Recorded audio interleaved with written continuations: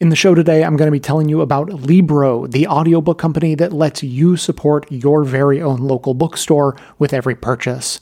If you want to skip to the end, though, you can check them out yourself by going to bestoftheleft.com/Libro so they know I send you. Welcome to this episode of the award-winning Best of the Left podcast, in which we shall take a look at progressive victories in primary elections around the country and explain why moderates are not much more than allies of conservatism. Clips today are from Democracy Now!, The Bradcast, The Takeaway, The Brian Lehrer Show, Second Thought, and The Majority Report, with an additional members-only clip from Democracy Now!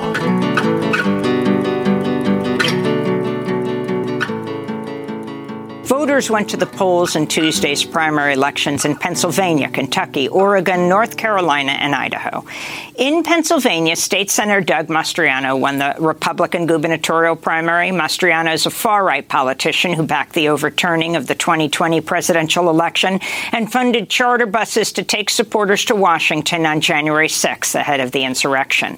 Meanwhile, Pennsylvania's closely watched Republican Senate primary is too close to call. Television Dr. Mehmet Oz, who is backed by Donald Trump, has a narrow lead over hedge fund executive Dave McCormick, though he's expected to make up a lot of the difference with mail-in votes. The winner will face Democrat John Fetterman, who defeated Congressmember Conor Lamb, even though Lamb was endorsed by much of Pennsylvania's Democratic establishment.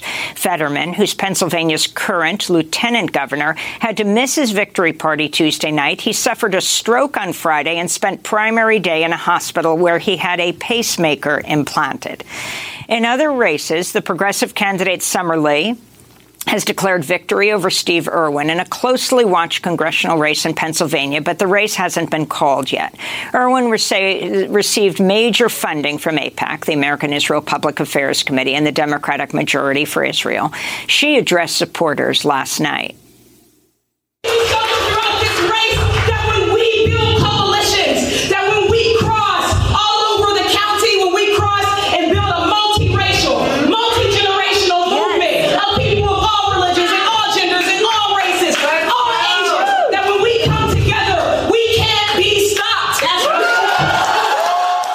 In North Carolina, the Trump-backed Republican Congressmember Madison Cawthorn lost the primary Tuesday. The 26-year-old was seen as a rising star in the Republican Party, but his campaign faltered after a slew of scandals, including allegations of insider trading. Also in North Carolina, Trump-endorsed Ted Budd beat incumbent and former Governor Pat McCrory.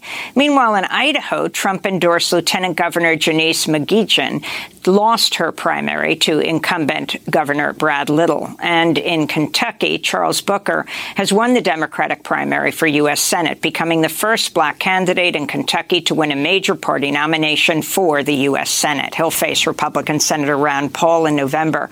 For more, we're joined by two guests. We'll begin with David Sirota, investigative journalist, founder of the news website The Lever, editor-at-large for Jacobin, and former advisor to Senator Bernie Sanders during his presidential campaign. In a few minutes, we'll turn also to Nina Turner, who earlier this month lost her Ohio congressional primary after facing massive spending and attacks by super PACs. David, let's begin with you. You have a piece headlined, "They're Not Even Pretending Anymore. Democratic leaders are joining with oligarchs to try to permanently destroy the progressive movement." But why don't we go through the states and the primaries that you feel are most significant right now? Sure. I mean, I think the leadership and the super PACs that you mentioned really did make an effort to rig these primaries, many of which you've reviewed the results on, to rig them in a way to preference corporate candidates. There was a lot, millions of dollars that flooded into the key races in Oregon and Pennsylvania and North Carolina to try to preference the conservative candidates over the progressive candidates in those races. And And there's some good news this morning, as you mentioned, which is that many of the progressive candidates seem to, at least right now, seem to have overcome that effort to defeat them. Summer Lee, a great example, a huge amount of money spent by AIPAC and the DMFI Super PAC to try to preference Steve Irwin, a guy who had been a corporate lawyer running union avoidance at a corporate law firm, trying to preference him over State Representative Summer Lee. It looks like if the results hold that she will win that race. In Oregon, 2 congressional races out there, Kurt Schrader, the incumbent Democrat, he had cast a key vote to kill President Biden and Democrats' drug pricing legislation. He was very tight with the pharmaceutical industry. A pharmaceutical front group put a lot of money into that race to try to preference him in that race. President Joe Biden endorsed Schrader, despite Schrader playing that pivotal role trying to stop Biden's own purported agenda. It looks like his opponent is going to defeat him in that race. Also in Oregon, a crypto billionaire, one of Joe Biden's biggest donors, put a ton of money into a separate race for a relatively unknown candidate, and a state representative, Andrea Salinas, ended up winning that race. So I think that one of the takeaways, and then you add in, of course, the Fetterman race where he won that primary in Pennsylvania for Senate. Taken together, I think what you've seen is a surprising backlash at the voter level to all of the money that flooded in. And it's been a pretty good night for progressive candidates, despite all that money.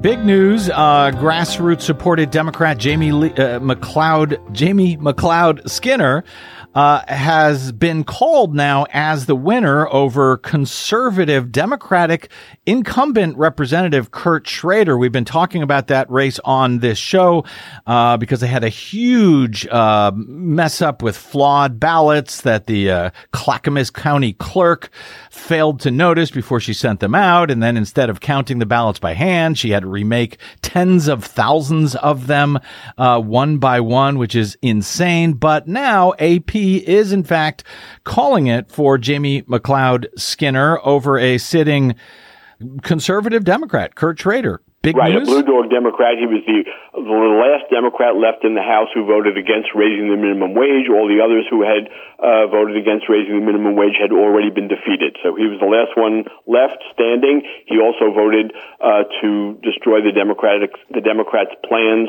to lower the cost of drugs. He's a big pharma guy. They and other bad players put lots of money into his campaign. He outspent her by a huge margin, and he still wound up being defeated. Really, really great news. She's wonderful. He's terrible. There was something that you just mentioned. Oh, yes, about the Clackamas County clerk. This is right up your alley. But I got a letter from a friend of mine today who was just elected to the state legislature from that area, saying that they are campaigning also to defeat her in November so that she will not be the Clackamas County clerk anymore. Yep. Sherry Hall is her name, and she was elected in sort of a Tea Party wave 10 years ago, has had disaster after disaster there ever since. Right. She's considered to be really extremely incompetent above and beyond her leanings politically. This mess that they've been dealing with since for the past 2 weeks, trying to get this cleaned up. We had an election integrity activist on the show on a previous broadcast who called this the Hiroshima of botched elections. So maybe she's on her way out. Next door, by the way, Oregon 6 is a new district, I think. It was won by progressive state rep Andrea Salinas. Maybe most notable because she defeated a total newcomer, I think, named Carrick Flynn, who had support. Not even a newcomer. Yeah. Not even that. Just random guy. Okay. He's not part of civic life in Oregon. He's just some random guy who Sam Bankman-Fried decided he wanted him in Congress and was willing to put $15 million of his own money into it. This is a case of like what I was describing before, where the media says 11 million or 12 million because they don't look to see the latest FEC reports that come in every day.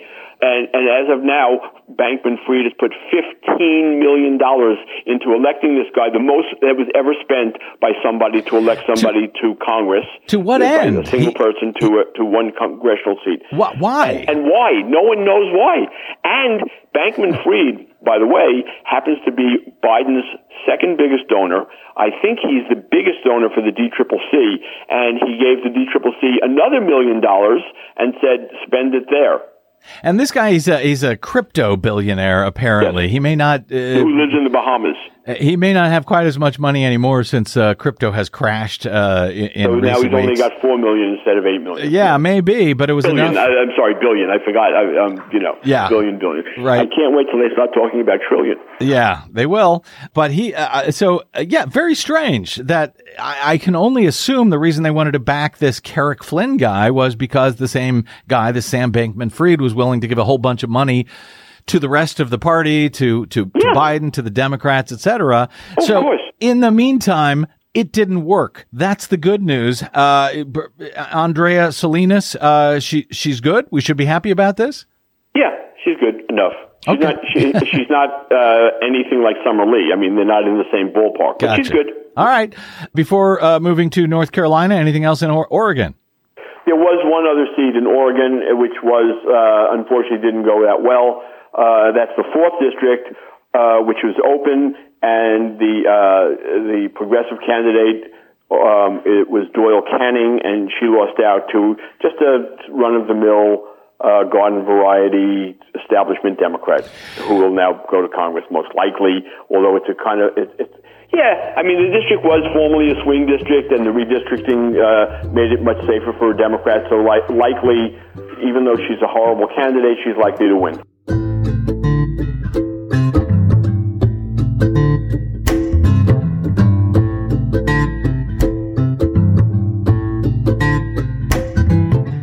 Let's, in fact, then Maya sort of pivot over to Stacey Abrams. She ran unopposed for the Democratic nomination for governor, which is very different than the last time out, where she had to overcome a pretty intense primary challenge. What are you looking for in this rematch in November? Well, a couple of things. You know, a lot has changed from 2018, but what's interesting is that the Abrams campaign has maintained a very similar campaign playbook in that they are going to continue their outreach to rural voters that might not have been supportive of the campaign in 2018, or voters that might not have been really engaged with before. And they're also aiming now to make this campaign a referendum on Governor Brian Kemp.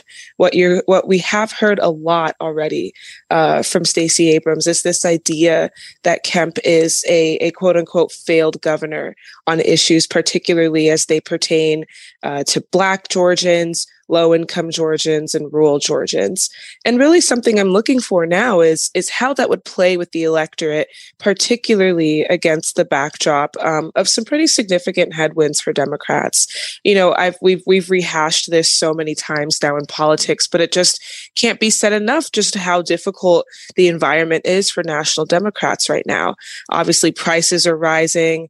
We've got a baby formula shortage that is just, I think, worried a lot of people and really affected some critical voting groups. But Democrats are looking to the leaked Roe v. Wade draft opinion as a possible lifeline, particularly here in Georgia, as a way to appeal, especially to white women who may not have supported Abrams in 2018, but feel nervous or might have some misgivings about Republican leadership now in the wake of that draft opinion. And I think they're also looking for possible improvements in the economy later this summer, if that's at all possible, just aiming to capitalize on literally anything that they can to try to close the gap, I think, between Abrams and Kemp in this rematch that, again, is just taking place. A lot has happened over the last 4 years, and so taking place under some very different circumstances than that of 2018. Mike, can you back up and zoom in for just a moment on the baby formula shortage? Why is that an issue that's relevant in a Georgia gubernatorial, campaign cycle that we're going into?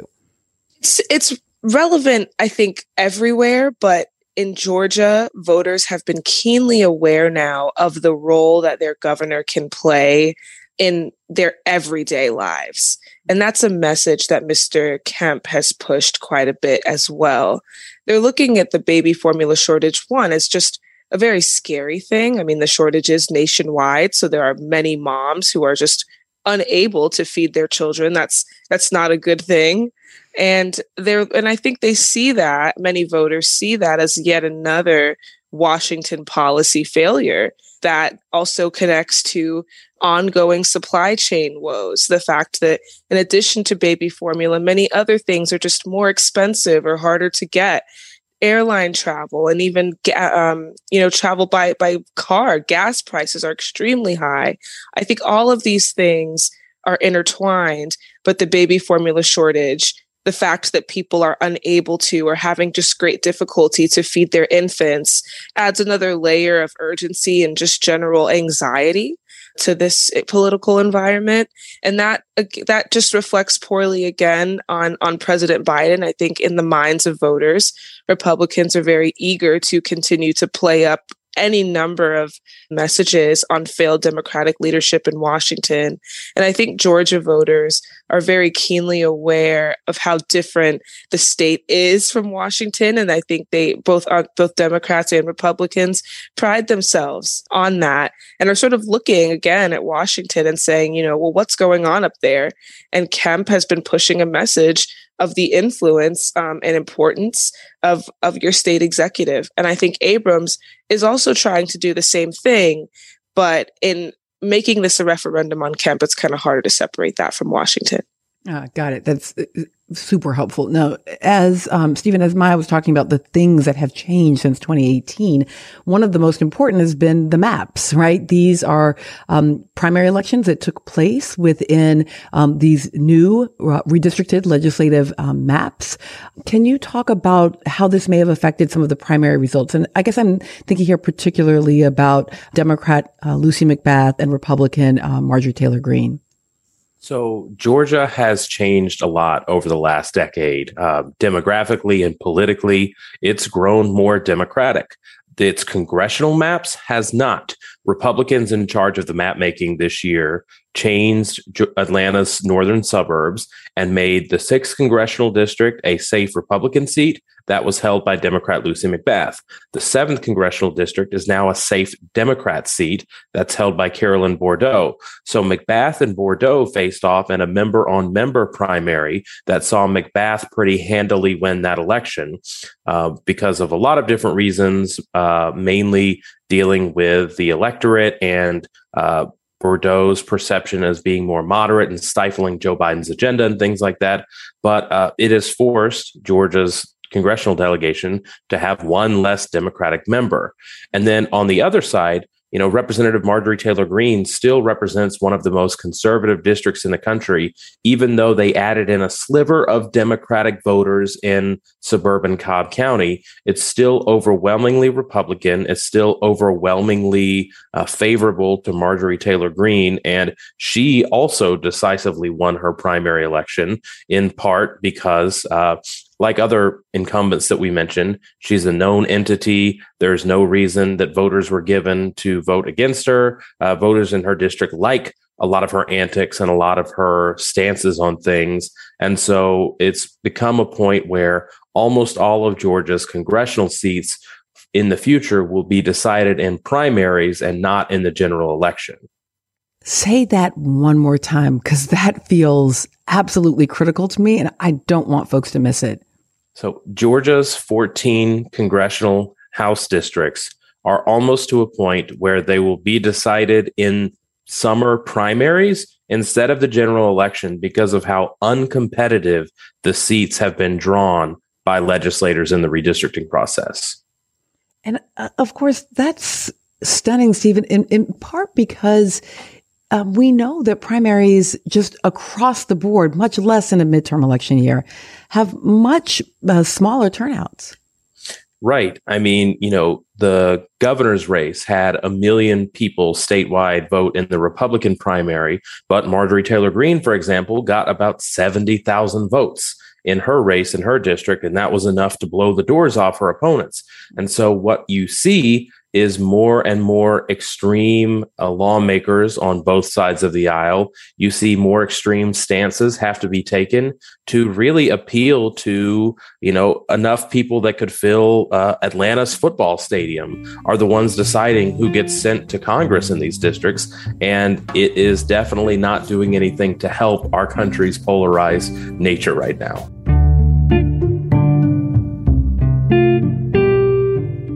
As a lover of audio, I also love audiobooks. And now, not only do I love the books, but I love the company I buy them from, because Libro has changed the game. Before, I would have ended up buying a book from one of the internet giants because I wouldn't have known where else to go. But then a few years ago, bookshop.org came along. You may have heard of them. They're a certified B Corp dedicated to funneling profits from online sales of print-on-paper books to local brick-and-mortar bookshops. You tell them who your local bookshop is, and that shop gets a cut of each of your orders. Pretty clever, right? Now, Libro is working in partnership with bookshop.org and doing the exact same thing, but for audiobooks. It is not an exaggeration to say that I was genuinely excited when I discovered Libro and signed up immediately in a please take my money sort of fashion. And like other online audiobook sellers you may have heard of, owned by a very wealthy person who's notorious for sort of having tried to drive local bookstores out of business, you can sign up for a monthly membership at Libro to get one free audiobook credit each month and a big discount on any other books you purchase. But fear not, no membership is required at all if you prefer one-off purchases. For details and to support this show with any purchase you make, go to bestoftheleft.com/Libro. That's bestoftheleft.com/LIBRO. Meanwhile, if books made of trees are actually more your thing, try bestoftheleft.com/bookshop. YouGov poll came out with some very interesting findings for here in the middle of primary season. For example, if you didn't already think Democrats and Republicans have different priorities, the top three things Democrats want their nominees to focus on are inflation, taxing the wealthy, and racial justice. The top three things Republicans want their nominees to focus on are inflation, that one's the same, stopping illegal immigration, and talking about traditional values. So again, the one thing they agree on there, inflation is concern number one. And interestingly, the parties are basically tied when it comes to who would be more effective at dealing with inflation, right about 50-50 on which party would be better at that. And that goes against an assumption that inflation concerns give Republicans an electoral advantage that we seem to hear a lot in the media. The CBS News YouGov poll also finds that there seems to be more passion about abortion policy among Democrats than Republicans right now. 83% of Democrats said they want their nominees to focus on defending abortion rights. Just 59% of Republicans said they want their nominees to focus on opposing abortion rights. And there's this. With this poll conducted just after the white nationalist mass killing in Buffalo, people were asked how important it is for political leaders to condemn white nationalism. 75% of Democrats said very important. Only 23% of Republicans said it's very important for political leaders to condemn white nationalism. On CBS Face the Nation yesterday, Republican Senator Rick Scott of Florida, head of the Republican Senatorial Campaign Committee, was asked about that and whether he thinks it's important for Republican Senate candidates to condemn white supremacy. The question was about white supremacy. Scott winds up condemning government forms designed to help reach more equality. Well, clearly we ought to all condemn any hatred. We ought to condemn any white supremacy. We've got to figure out how to come together. I believe we've got to stop all this racial politics. In the plan I put out at RescueAmerica.com, I said we ought to stop asking people on government forms for their skin color. A pivot from a response to the white nationalist massacre in Buffalo to the white grievance talking point of condemning government forms intended to promote equality in less than 20 seconds. With me now, USA Today Washington Bureau Chief Susan Page. She is also author of the book, Madam Speaker, Nancy Pelosi and the Lessons of Power, which is just out in paperback. Also, her previous book, The Matriarch, Barbara Bush and the Making of an American Dynasty. And she's now working on one about TV journalist Barbara Walters. Hi, Susan. Thanks for coming on. Welcome back to WNYC. Hey, Brian. It's great to be back with you. So much to talk about today on domestic politics and foreign affairs alike. Let me start with the finding from the CBS YouGov poll showing the vast discrepancy between the parties on how important it is for political leaders to condemn white supremacy. As I said, 3/4 of Democrats, only 1/4 of Republicans saying it's very important. And maybe we heard that reflected in how Rick Scott couldn't answer the question with a simple yes. Do you think Buffalo in its context could matter to the outcome of who controls Congress this year? Well, I think probably not. I think on this issue, minds are pretty well made up. At this point in May of an election year, you're looking for issues that might really change things, shake things up. And despite the gravity of what happened in Buffalo, I think it is unlikely to change the train that we see coming down the track for November. And what do you make of the findings that 23% of Republicans think it's very important to condemn white supremacy? Only 23% said very important, compared to 75% of Democrats. And look at the other side of that question. Half of Republicans say it is not very or not at all important for political leaders to condemn white nationalism. That means Republican candidates are in a very safe place with their base voters if they do what you just heard Senator Scott do, which is take a question about white nationalism and make it an attack on efforts to address racial disparities. That poll finding tells you why Republicans are able to do that without penalty, at least within their own party. And what about abortion rights? You wrote an article in USA Today not long ago about abortion rights as a midterm elections issue and how much it might or might not matter after the pending Supreme Court decision following the Alito draft. Were you taking a wait-and-see approach on that, I think? I was. I mean, the leak of the draft Supreme Court decision was really a seismic political event. But Democrats who hope it transforms the election, the midterm election, I think we're increasingly seeing that that's not happening. I mean, you mentioned the issues that Democrats care most about from this CBS News poll. And, defending abortion rights ranks fourth. So that tells you this is not an issue that is able to overwhelm people's concerns on other fronts, on things such as inflation, even though on this issue, Democrats are very much aligned with where public opinion is. In this poll and others, by almost 2-1, Americans say they do not want to see the Roe v. Wade decision overturned. And that is what we expect to happen, perhaps as soon as the end of next month. And we will see, of course, if it winds up increasing Democratic turnout, because even at number 4 on the list, that's still an important issue and might motivate some people who would not otherwise have voted, depending on this Supreme Court decision in its final form, to actually show up in November. That remains to be seen. Democrats and Republicans. Go ahead, Susan. If I could just interrupt for a moment. Pardon me for interrupting. There's another way in which abortion may become more powerful as we get toward November, and that's because whenever the Supreme Court decision comes down, if it overturns Roe v. Wade, as the draft decision did, there are more than a dozen states that have enacted trigger laws that will immediately restrict abortion in some very serious ways. And we have other states, 9 states, I think, that have laws that existed before Roe v. Wade was handed down in 1973 that could go immediately back into effect. So it may not be one of those issues where you have to wait down the road to see the impact. We'll see the impact on abortion, access to abortion across the country instantly. And that's something that might make this issue more powerful again.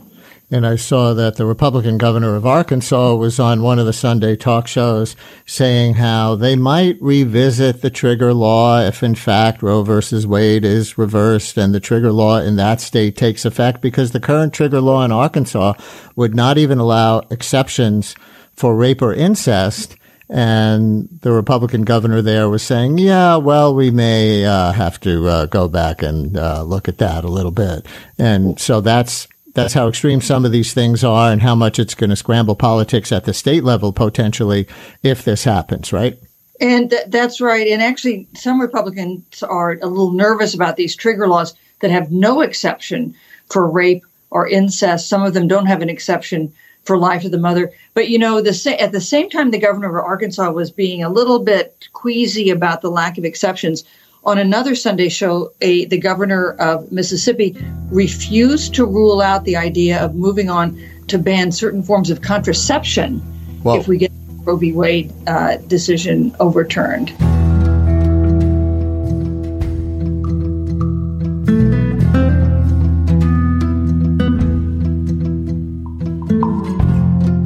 You mentioned Ted Budd as a North Carolinian. My primary election campaign, in terms of what I was seeing on television and campaign ads, was that Republican primary campaign, and then Democrat Cheri Beasley on the Democratic side winning.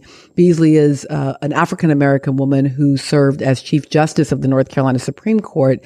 And, right now there are no Black women in the U.S. Senate. She now becomes a candidate for that office.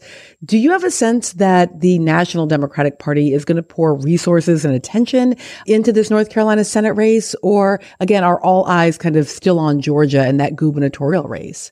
I don't have a clear sense yet of what the resourcing will look like in other states outside of Georgia. But I will say so far, I have not seen that much attention being paid to Cheri Beasley's race. I imagine that will change soon because she has been widely discussed as a very compelling candidate and one with a real shot of first, diversifying the Senate, but two, also maintaining the very slim Democratic majority in that chamber. Though I will note what's interesting about that primary, she was the very obvious front runner for many months, has been raising a ton of money, but she was able to be very successful in that primary in large part because North Carolina Democrats, top brass, old guard leaders, folks who have influence in the party and the state really coalesced behind her campaign very early on and sort of made the decision that a Black woman candidate should be the person who represents the party in 2022. And I think that is a shift with that state party and kind of figuring out who the standard bearer was going to be. Of course, we know Jeff Jackson was another pretty formidable candidate in that primary in its early months in late 2021. And he himself dropped out and endorsed Cheri Beasley shortly after. We know now he's running for the House, so may very well make it to Washington, just in a different capacity. But that did stand out to me because it represents a bit of a sea change, I think, in politics, and particularly the South now, where more parties are understanding. Look, we have these huge populations of people of color, and while places like the governor's mansion and the Senate have been very elusive to non-white candidates, one important first step is making sure that the party infrastructure is lined up behind them to at least give these candidates a fighting chance at being successful in November. Yeah, I mean, I can talk North Carolina politics all day, but let's go down to Texas for a second because there is not a clear front runner in this San Antonio area race. Obviously, all eyes are on this area of the country right now because of the still heartbreaking gun violence that we saw this week at a elementary school, for goodness sake. But let's talk about Jessica Cisneros and Representative Henry Cuellar. It's the 28th House District. What's going on in this district? It's pretty clear that we are in recount territory. But this is another race that has very quickly become emblematic of a number of trends in national politics and in Democratic politics more specifically. Mr. Cuellar is a pro-gun and anti-abortion Democrat, not something that you see at all in the House of Representatives. In fact, he is the only anti-abortion Democrat in the House, and I believe one of the only Democrats with an A rating from the National Rifle Association. And that has really frustrated and angered the progressives who stood behind Jessica Cisneros, in large part because she was a shift from both of those things. She was in support of women's access to abortion, and also and in support of more stringent gun legislation, or things that would sort of limit access to firearms among 18-year-olds, in particular in Texas, where you have few sweeping gun laws in place. And what they've pointed out here is that just against the backdrop of national politics, for national Democratic leaders, folks like Nancy Pelosi, Jim Clyburn, and Steny Hoyer, who did support Henry Cuellar, for them to do so, progressives have pointed out that there's a little bit of hypocrisy in what they're saying about these policies and how much they want to support candidates who champion gun control legislation and expand abortion access, but have lined up behind this one person. And I'll also note that the 28th district in Texas it shares a border. It borders the 23rd district, where Uvalde is located, to its south. It's about a 2-hour drive from Uvalde, Texas. So this is literally close to home for a number of people there, and I think folks are understanding now just how important their votes are, but also how important national resources and storylines matter to these races. Today's episode is sponsored by Bombas, and their mission is simple: make the most comfortable clothes ever and match every item sold with an equal item donated. So when you buy Bombas, you're also giving to someone in need. Bombas has a lot to be proud of in how they've designed their socks, shirts, and underwear to be soft, seamless, tagless, and made of super soft materials like merino wool, Pima cotton, and even cashmere. Plus, they've made high-tech innovations that let them craft comfy performance styles for every sport and activity. And I've been wearing them for years and enjoying them on a daily basis. But the main reason I like them is that from the very beginning, they've been focused on building a business that does good. They started selling socks with a buy one, donate one model, specifically because socks were the most requested item at homeless shelters.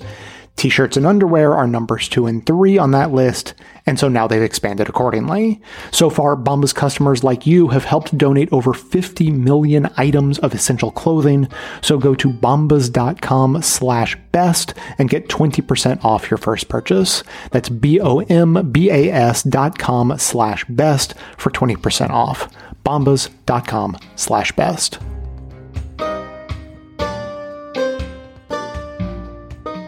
Centrists and moderates in the US, the two terms are pretty much interchangeable, are people and politicians who are not entirely satisfied with the political programs of either major political party. Unlike people who reject both parties from the opposite ends of the spectrum, moderates are most at home in the supposed bipartisan middle.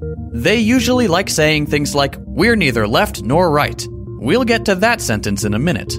But first, we might want to understand centrists a little better. If we are to assume the definition of left and right as historically transcendent terms about the stance one has towards present society and values like egalitarianism, being a centrist doesn't really make sense.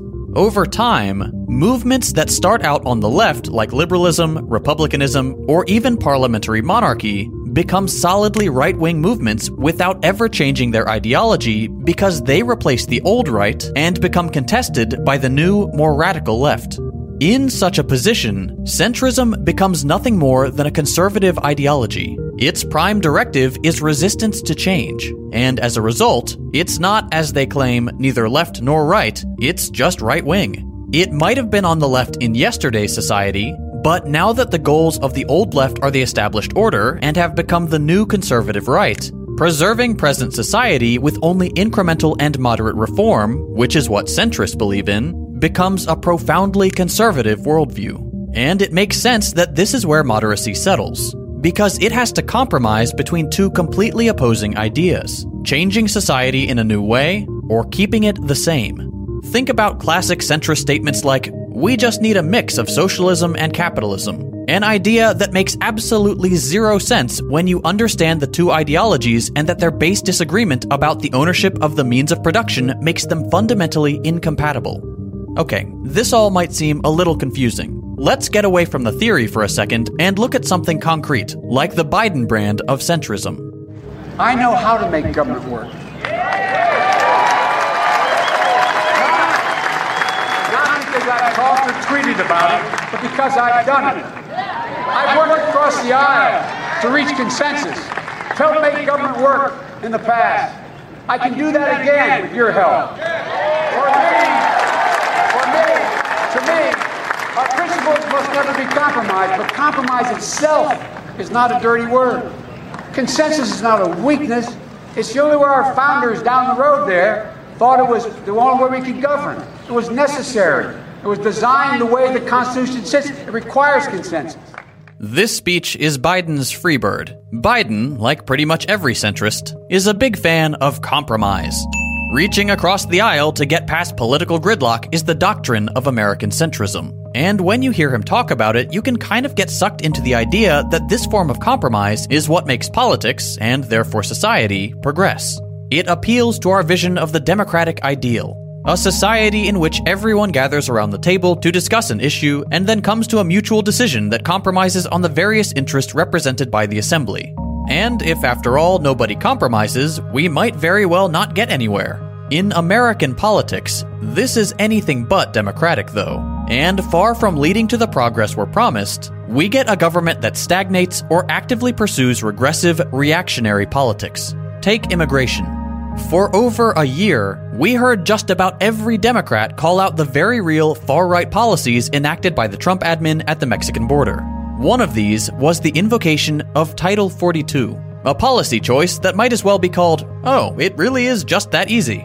At the start of the pandemic, the Trump administration used the pretext of national health and COVID-19 to close the southern border pretty much completely. Nobody comes in, and a whole lot of people go out.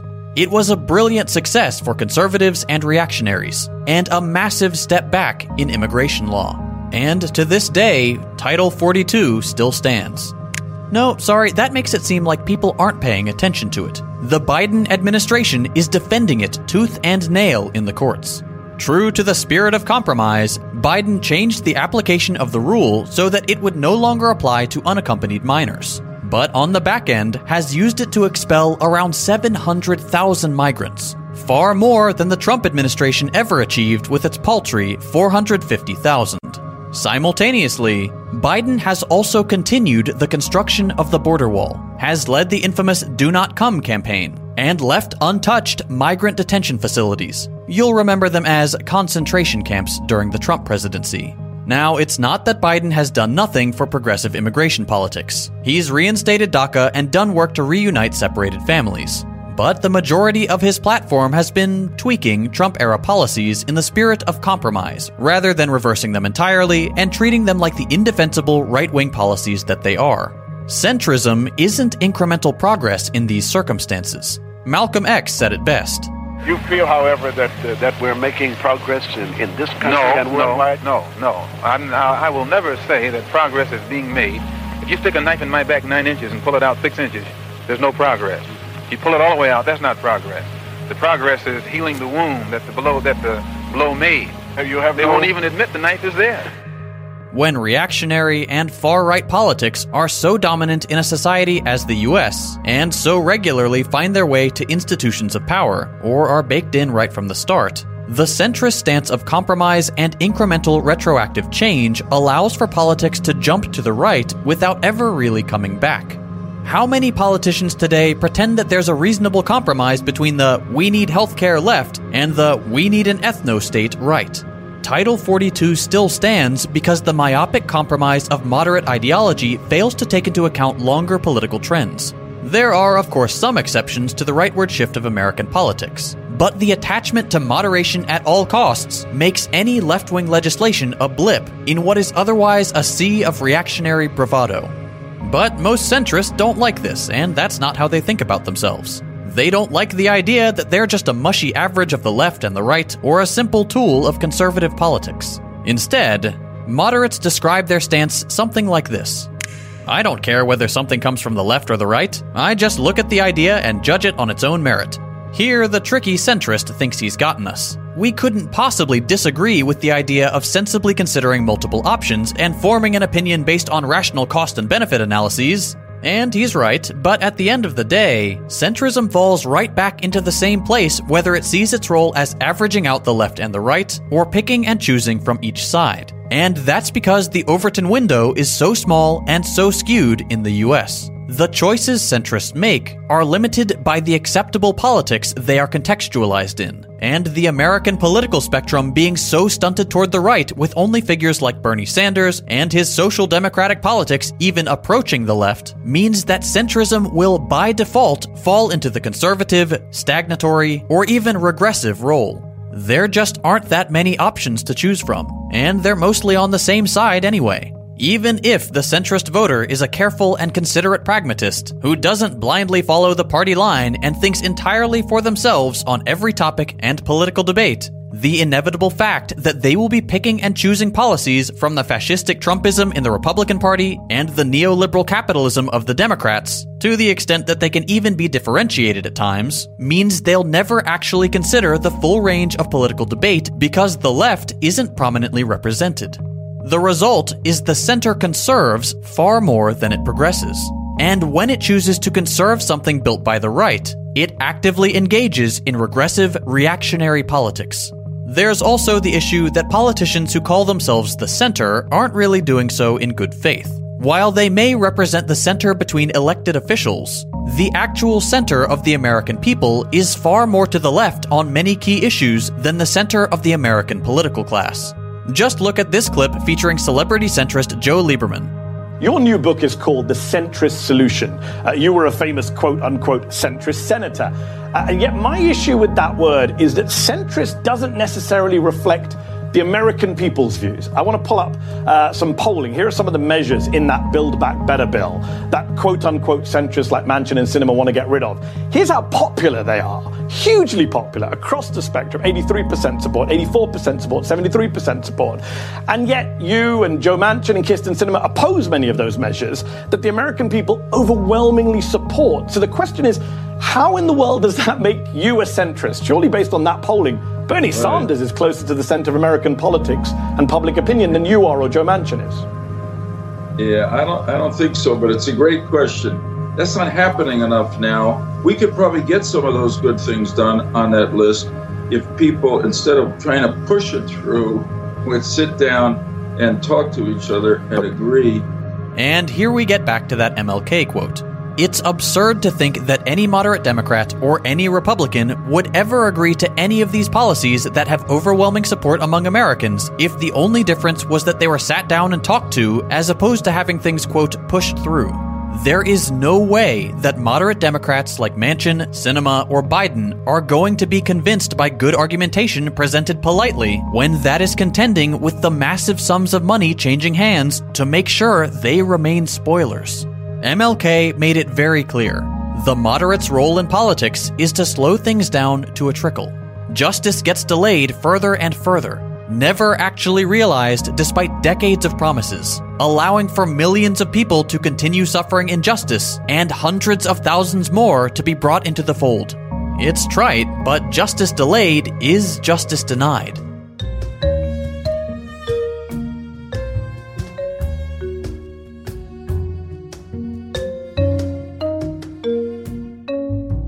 Well, frankly, I feel that, without a coordinated offensive, right, like the one that you're advocating for, where it's a broad policy set that includes rights for all Americans, economic rights, and I think the theme of the show today is Democratic leadership failures, and it's just these tweaks to the system. You're ceding the framing to the right wing in the way that you describe, Harvey. So, I mean, we also, in talking about the response to the shooting, we were saying how there needs to be a massive shift in leadership.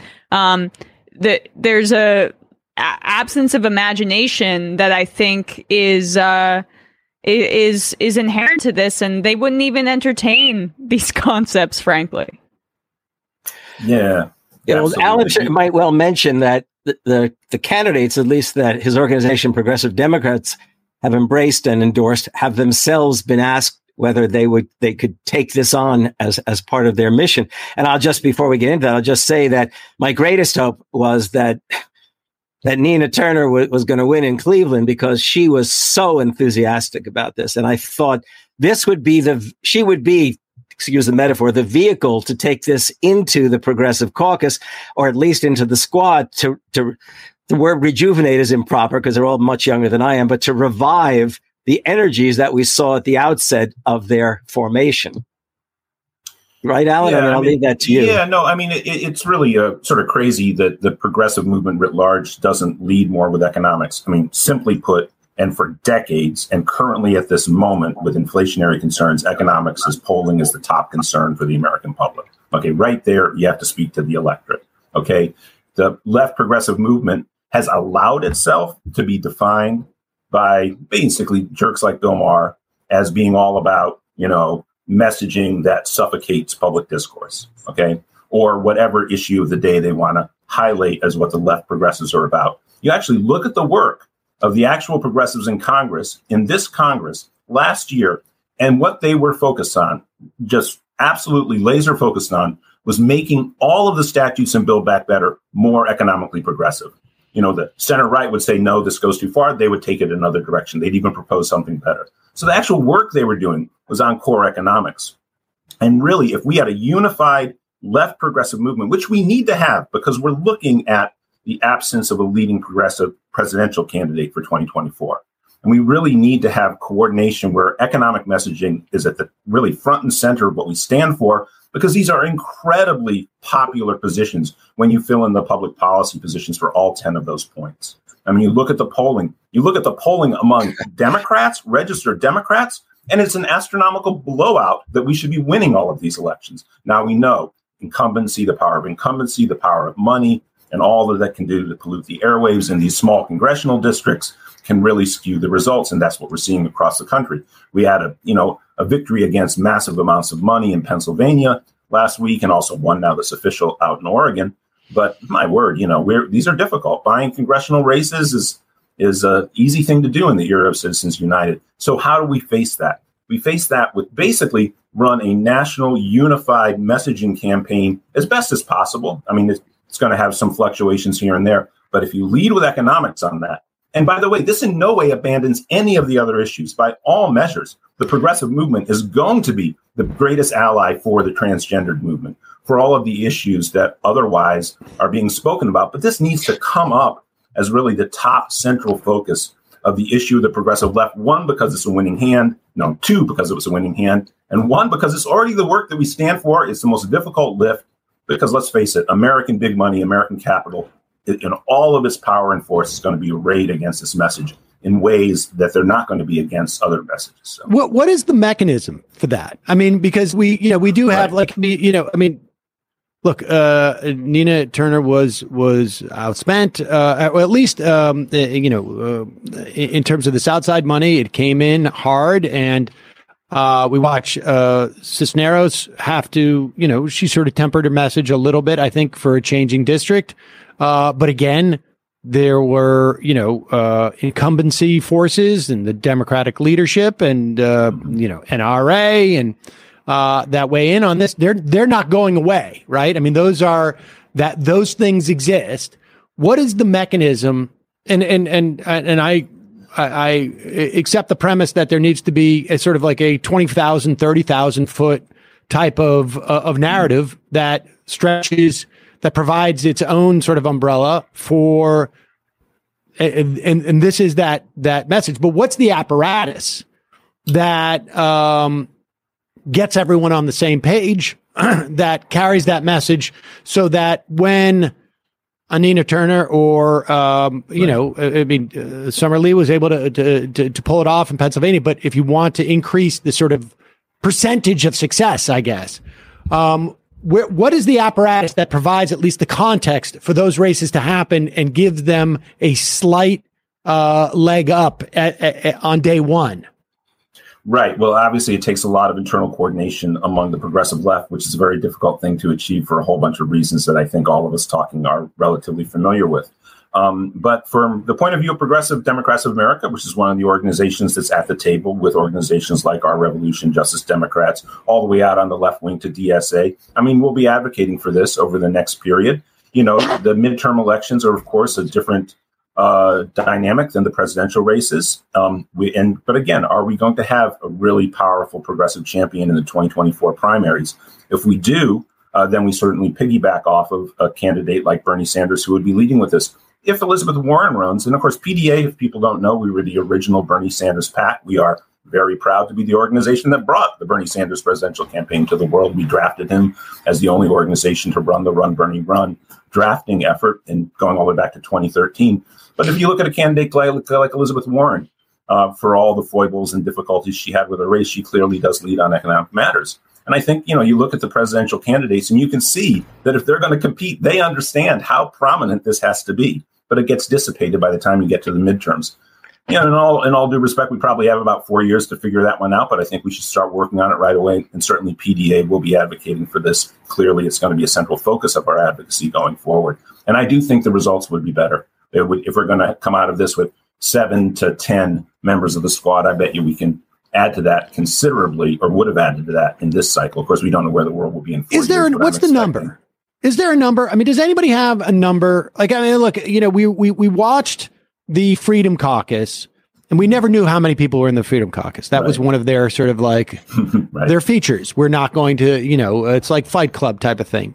And I'm not exactly sure what the value of that was, other than they could probably project, you know, they didn't have defections because nobody knew whether or not the people were in there anyways. Mm-hmm. I mean, you can see the value of it on some level, and it's certainly consistent with the brand in terms of lack of transparency. But what is there? Does someone have a number? Like, I mean, is someone they're saying that we're 50 to 75, actually. So focus on the squad is a little disingenuous. You look at people like Jim McGovern out in Massachusetts; he's rock solid with us. Right? Worcester, there are bunches of them, right? But it's less than the Progressive Caucus. Okay, there definitely are weak progressive. What's the number we need? Like, where is the 215? Okay, well, I understand, but I do not. I mean, look. I mean, the things we're proposing. You know how absurd the historical moment is, and of course, this is an incredibly complex question. But if you look at America's top allies around the world throughout the whole Cold War period, we know which countries they were: Western Europe, South Korea, Japan. I mean, some of them because of conquest and all that. But basically, they all have this economic contract, social contract, and we don't.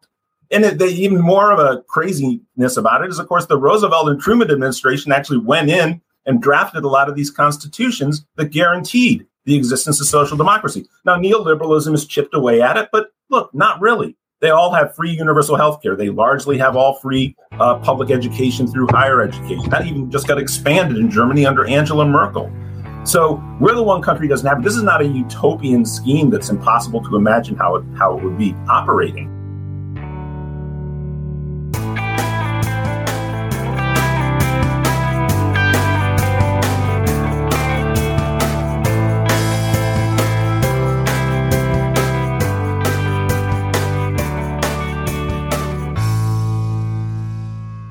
We've just heard clips today, starting with Democracy Now!, giving an overview of several primary results and explaining how conservative Democrats are working with big money to crush progressives. The broadcast looked at more races and more big money. The takeaway examined the Georgia governor's race that will be a rematch between Stacey Abrams and Brian Kemp. The Brian Lehrer Show highlighted some recent polling on the electoral importance of inflation, racism, and abortion. The takeaway looked at the North Carolina Senate race, as well as the pro-gun, anti-abortion Democrat who seems to have squeaked by his progressive challenger in Texas. Second Thought explained the fundamental conservatism of moderates, and the Majority Report discussed the progressive messaging strategy needed to win. That's what everyone heard, but members also heard a bonus clip from Democracy Now! Speaking with Nina Turner about the role of dark money, progressive endorsements, and the progressive agenda.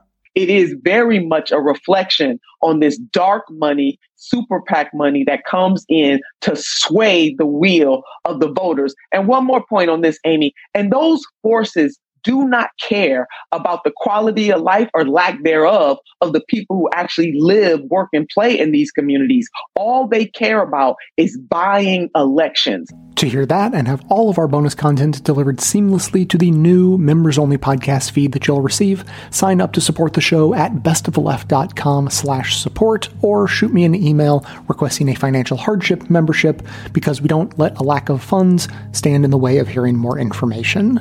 And now, we'll hear from you.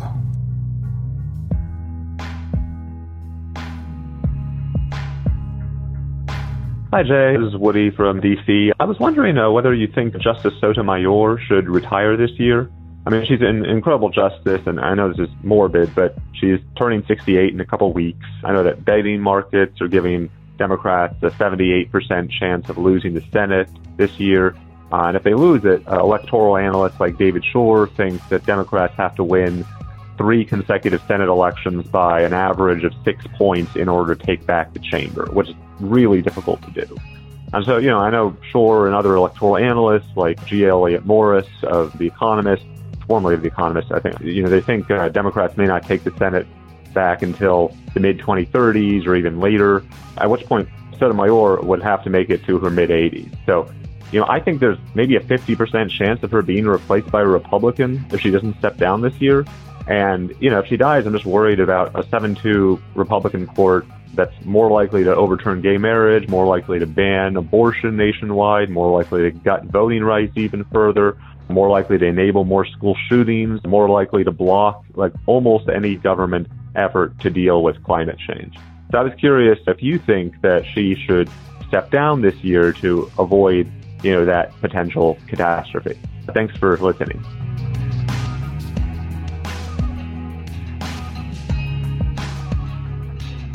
Thanks to all of those who called into the voicemail line or wrote in their messages to be played as voicemails. If you'd like to leave a comment or question of your own to be played on the show, you can record a message at 202-999-3991 or write me a message to j@bestoftheleft.com. And thanks today to Woody for his call. And I've got to say, that was a bit of a push-pull. Are you in favor of averting likely catastrophe, or would you be okay with the worst-case scenario coming to pass, basically? So, since the correct answer to Woody's question is a little too obvious, let's back up a bit. Firstly, I would say that in a rational system, this conversation would be completely unnecessary. The death of a single person in a country of over 300 million should not send shockwaves through our political system. It shouldn't even be a blip.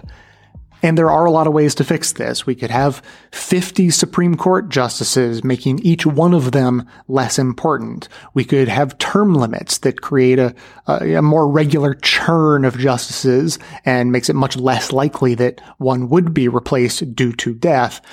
I think I've heard an idea about standardizing the replacement schedule so that every 4-year presidential term replaces 2 justices. And I'm sure there are other ideas. But what all of this points to is an overarching problem with our current politics. To discuss these kinds of major changes is not to suggest breaking our systems and traditions, but is the inevitable response to the system being broken and abused already. So to be clear, we've had unfair and undemocratic systems in place since the beginning, but almost any system can withstand moderate problems, as ours has. It's when those inherently unfair systems are then abused, like in the cases of the filibuster and Mitch McConnell's refusal to allow Democratic presidents to name Supreme Court justices, that the relatively modest problem of an undemocratic Senate converts into a fundamentally destabilizing force. And destabilization is really at the heart of what we are witnessing in U.S. politics right now. And everyone should be against that unless you're a revolutionary hoping for a collapse from which your vision of a better system can rise from the ashes. To each their own. But for more examples, moving from the Senate to the House and state houses, gerrymandering, I would argue, is causing a similar level of destabilization, again, due to abuse. Up until 2010, gerrymandering was a pretty bipartisan pastime, and the tools in use were fairly rudimentary. So the damage was relatively limited, and the two sides mostly canceled each other out when seen from the national level. Now, I would still argue it's bad. I would have wished that it had gone away centuries ago. But after the 2010 census, Republicans in states around the country began using highly specialized mapping technology to redraw maps in a way that was never possible before, way more accurate than ever before, opening the door to extremely uncompetitive congressional districts, which mean a couple of things: that whichever party the district favors will basically choose the representative in the primary without much concern for whether they're able to win the general election, because of course they will. So in the case of 2010, Republicans not only managed to give themselves more seats, often supermajorities at the state level, which was way out of proportion for the votes they actually received, but then the second effect kicks in, which is that the types of candidates who began winning started being more and more extreme, because they didn't have to worry about the general election, starting with the Tea Party and the Freedom Caucus, which morphed into the MAGA candidates and now even, QAnon followers, right? So, okay, politics is war by other means, and all's fair in love and war. So the stability of the system could have been maintained, maybe, by Democrats just responding in kind to these same systems, gerrymandered the hell out of blue states, and re-level the playing field for the most part, right? Well, had they done that, it's possible that it would have turned out to be true, but upon seeing the terrible unfairness and destabilizing effects of gerrymandering, Democrats in blue states went the other direction. States like California and New York in particular implemented independent redistricting commissions to take the process out of the hands of legislators altogether. And at least New York changed the Constitution to ban partisan gerrymandering. To which I say good for them, believing in good, fair government and taking action on those beliefs. Then as the decade rolls by, the destabilization of the system becomes more and more evident. On one hand, you've got the Senate breaking records in the number of filibusters being used to block legislation, plus the blocking of what should have been Obama's third Supreme Court nomination. And then on the House side, and in the states, Republican-run states continue to punch way above their weight thanks to their severe gerrymandering, not to mention voter suppression. While blue states continue to mostly play fair, so they send more Democrats to Congress and the state houses, yes, but not in numbers out of step with the actual votes received. And the system begins to shake itself apart. Democrats begin to see the system as illegitimate because the moderate problems of unfairness have blossomed into major problems, and Republicans begin to see the system as illegitimate because they've allowed themselves to get so extreme through their gerrymandering that they've effectively become an authoritarian cult of personality, and reality doesn't matter so much anymore. Which brings us to now. And Democrats have to decide on all levels of government what they are going to do to respond to the current situation, which is far out of step from the normal. Well, New York's independent commission this past year failed to come to a consensus on their new district map, which pushed the task back to the democratically controlled legislature. Thinking that they were tired of unilaterally disarming in this political war, the Democrats set out to draw a heavily gerrymandered map in New York to help counteract the effects of gerrymandering in red states. But of course, hoisted on their own petard, the state Supreme Court struck down the map as unconstitutionally partisan and appointed an independent expert who ended up drawing a map much more favorable to Republicans. And some now think that this will be the difference that gives the House over to Republican control. So should Sonia Sotomayor retire to ensure her seat is filled by a Democrat? Under a rational system, or even under an irrational system, but during more reasonable times, we wouldn't even have to ask or answer questions like that, or carefully plan our strategies around someone's death 10 years in advance. But that is not the world we live in, and advocating for extreme measures that are primarily intended to bring stability back to the system, like doing away with the filibuster entirely, banning gerrymandering, or better yet, doing away with districts altogether by switching to proportional representation, and rebalancing the Senate by making Washington, D.C. and Puerto Rico states, as well as maybe even considering breaking up California into multiple democratically controlled states, should all be seen as the height of reasonableness, because maintaining the status quo seems to be a recipe for disaster not too far in the future. And just for fun, copy and paste all those sentiments and apply them to fighting climate change, and you'll understand why the only reasonable actions to advocate for will sound extreme, because sometimes extreme course corrections are required to maintain a previously mundane status quo. As always, keep the comments coming in at 202-999-3991 or by emailing them to j@bestoftheleft.com. That is going to be it for today. Thanks to everyone for listening. Thanks to Dion Clark and Aaron Clayton for their research work for the show and participation in our bonus episodes. Thanks to the monosyllabic transcriptionist trio, Ben, Ken, and now welcome to Brian. But don't worry, he's a team player. He said we can call him Bry. So thanks to the three of them for all of their volunteer work, helping put our transcripts together. Thanks to Amanda Hoffman for all of her work on our social media outlets, activism segments, graphic designing, webmastering, and bonus show co-hosting. And thanks to those who support the show by becoming a member or purchasing gift memberships at bestoftheleft.com/support through our Patreon page or from right inside the Apple Podcasts app. Membership is how you get instant access to our incredibly good bonus episodes, in addition to there being extra content and no ads in all of our regular episodes, all through your regular podcast player. And don't forget that you can deepen your connection with the show by joining our growing Discord community. Links for details on how to do that are in the show notes on your podcast player. And also, don't forget that I am always interested in recommendations, other podcasts, articles you've read, videos you've seen, books, documentaries, whatever. Keep those coming in. Just send me an email or tweet at us or whatever. And all of those get shared in the Discord community as well, so members on Discord can join in the conversation about all of that stuff. It's loads of fun. So, coming to you from far outside the conventional wisdom of Washington, D.C., my name is Jay, and this has been the Best of the Left podcast, coming to you twice weekly, thanks entirely to the members and donors to the show from bestoftheleft.com.